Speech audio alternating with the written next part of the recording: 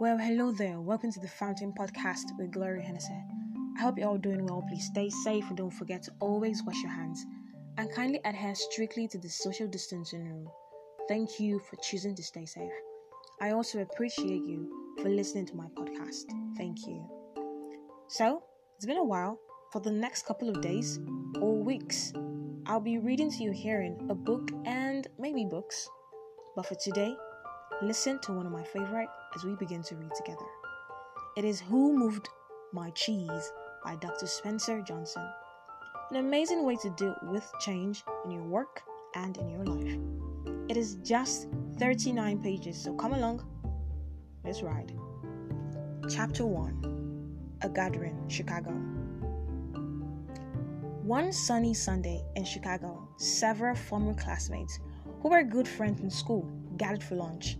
Having attended their high school reunion the night before, they wanted to hear more about what was happening in each other's life. After a good deal of kidding and a good meal, they settled into an interesting conversation. Angela, who had been one of the most popular people in class, said, "Life sure turned out differently than I thought it would when we were in school. A lot has changed." "It certainly has," Nathan echoed.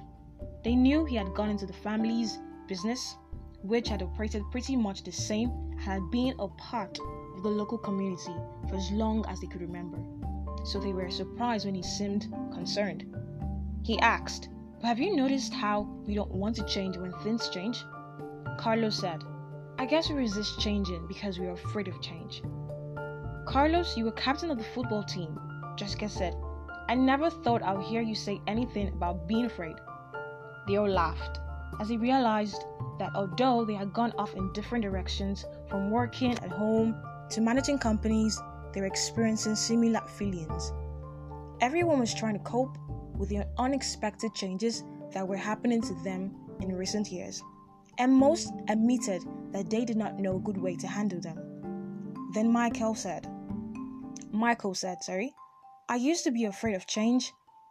When a big change came along in our business, we didn't know what to do, so we didn't adjust and we almost lost it." That is, he continued, "until I heard a funny little story that changed everything." "How so?" Nathan asked. "Well, the story changed the way I looked at change, from losing something to gaining something, and it showed me how to do it. After that, things quickly improved at work and in my life." At first, I was annoyed with the obvious simplicity of the story because it sounded like something we might have been told in school. Then I realized that I was really annoyed with myself for not seeing the obvious and doing what works when things change. When I realized the four characters in the story represented the various parts of myself, I decided who I wanted to act like, and I changed. Later, I passed the story on to some people in our company, and they passed it on to others, and soon our business did much better because most of us adapted to change better. And like me, many people said it helps them in their personal lives. However, there were a few people who said they got nothing out of it. They either knew the lessons and were already living them, or most commonly, they thought they already knew everything and didn't want to learn. They couldn't see why so many others were benefiting from it.